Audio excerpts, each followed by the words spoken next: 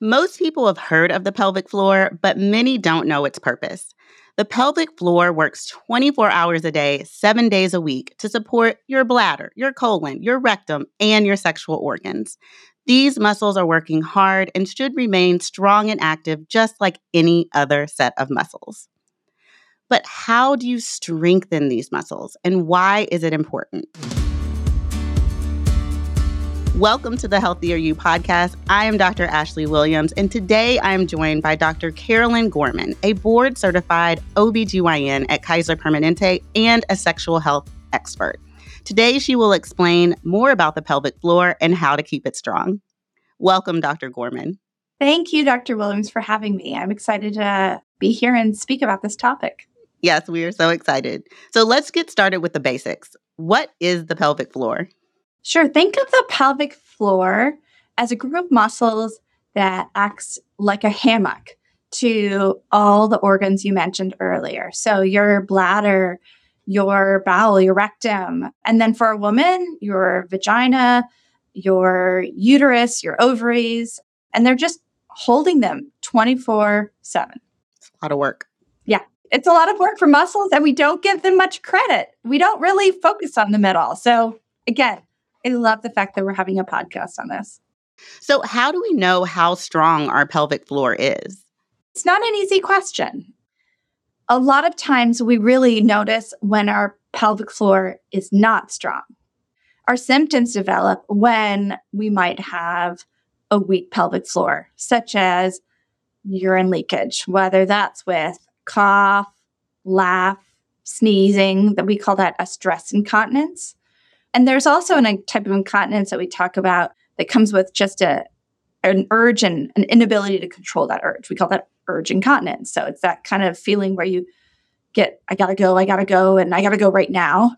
So all of those can be signs of weaker pelvic floor. And there are also, problems with bowel movements. And unfortunately, there are some people that have leakage of stool, and that can also be a factor or be a symptom of having a weaker pelvic floor. Right.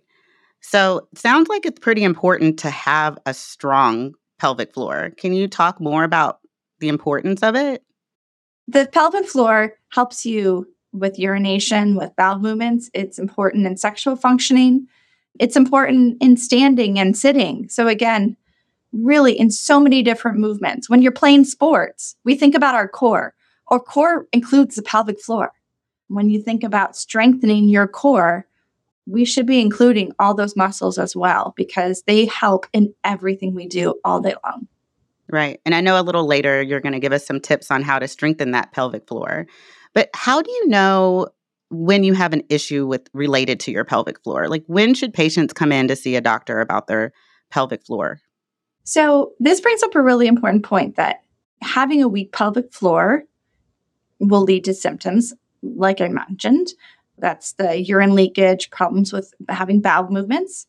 There's also prolapse for women that they might feel almost like a heaviness, a fullness in their vagina. They might feel a bulge that's their bladder or rectum, or even they might even feel like their cervix at their vaginal opening. These are all types of prolapse, which isn't typically a medical emergency. So it's not a 911, I have to see my doctor this afternoon. Yet it can be quite scary for a lot of women when they feel something and they have no idea what it is. The other important point is that sometimes pelvic floor muscles can be almost too tense, and that can lead to problems with painful intercourse.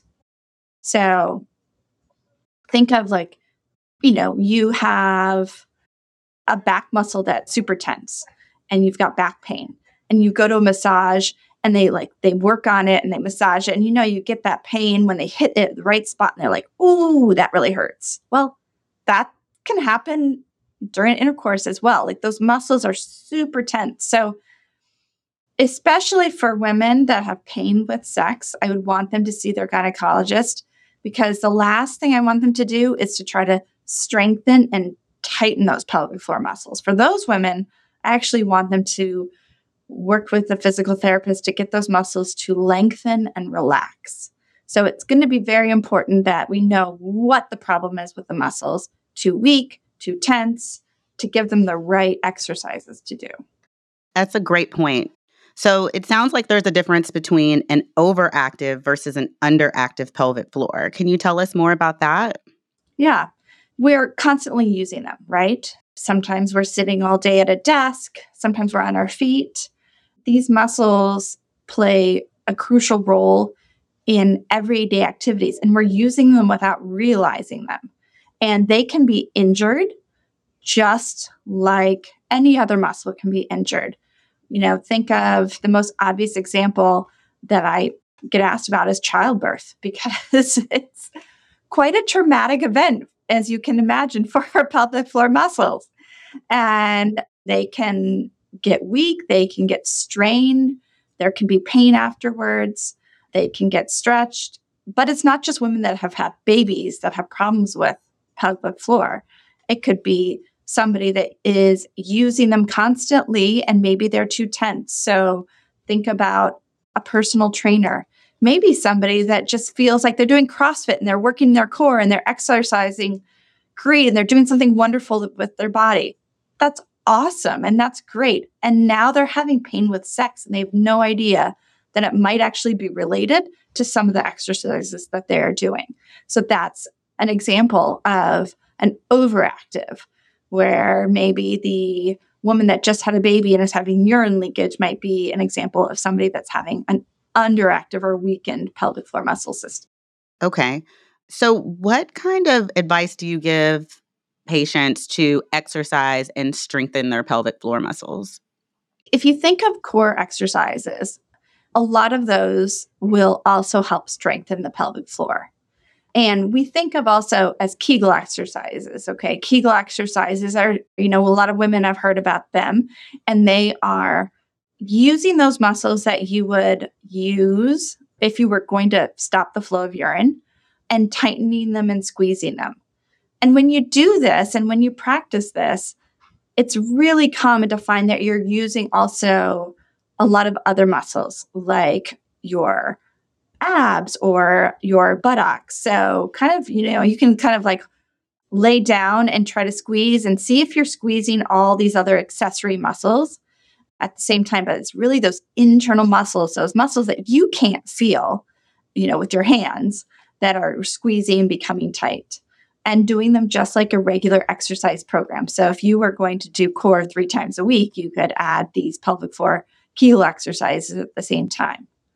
And I think it's also reasonable when you go and see your OBGYN to ask them to do an internal exam and see if they can feel that squeeze, because that's a good way of us as clinicians to identify whether there's a weakened pelvic floor muscular. That's one way. And there's even physical therapy, right? Yeah, as I mentioned, we have here at Kaiser Permanente that are pelvic floor physical therapists. So these are usually women, but not always, women that have gone through physical therapy training and then specialized in the pelvic floor muscles. So treating women and men with urinary issues, whether that's incontinence, and sometimes if it's a hyperactive pelvic floor, maybe urinary retention, or problems with prolapse, and then problems with painful sex. They can do an evaluation. Often there's an external and an internal component for them to feel these muscles, and they give you a home exercise program for you to do like any other physical therapy program. And they'll check in with you regularly to see that you're making progress. And this is great to do in conjunction with whatever other treatment, if needed, you're doing with your OBGYN. So I refer to pelvic floor physical therapists all the time, and they are experts in their field. Well, thank you, Dr. Gorman, for this great information. There's so much to learn about the importance of building pelvic floor strength and how it can improve your overall health.